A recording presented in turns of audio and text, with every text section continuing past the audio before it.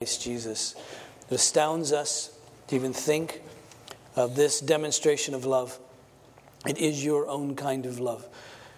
That while we were yet sinners, Christ died for us. I pray for us, God, that we would not think lightly upon that, but it would inform our very lives.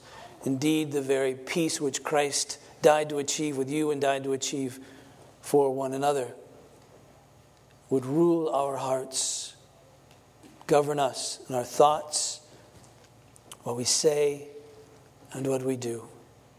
Please, Father, cause us to live in such a way that makes peace. And this we pray. In Jesus' name, amen.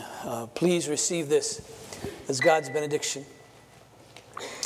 And now may the God of peace, who brought again from the dead our Lord Jesus, that great shepherd of the sheep, through the blood of the eternal covenant, equip you with every good thing for doing his will, working in us that which is well-pleasing in his sight through Jesus Christ our Lord.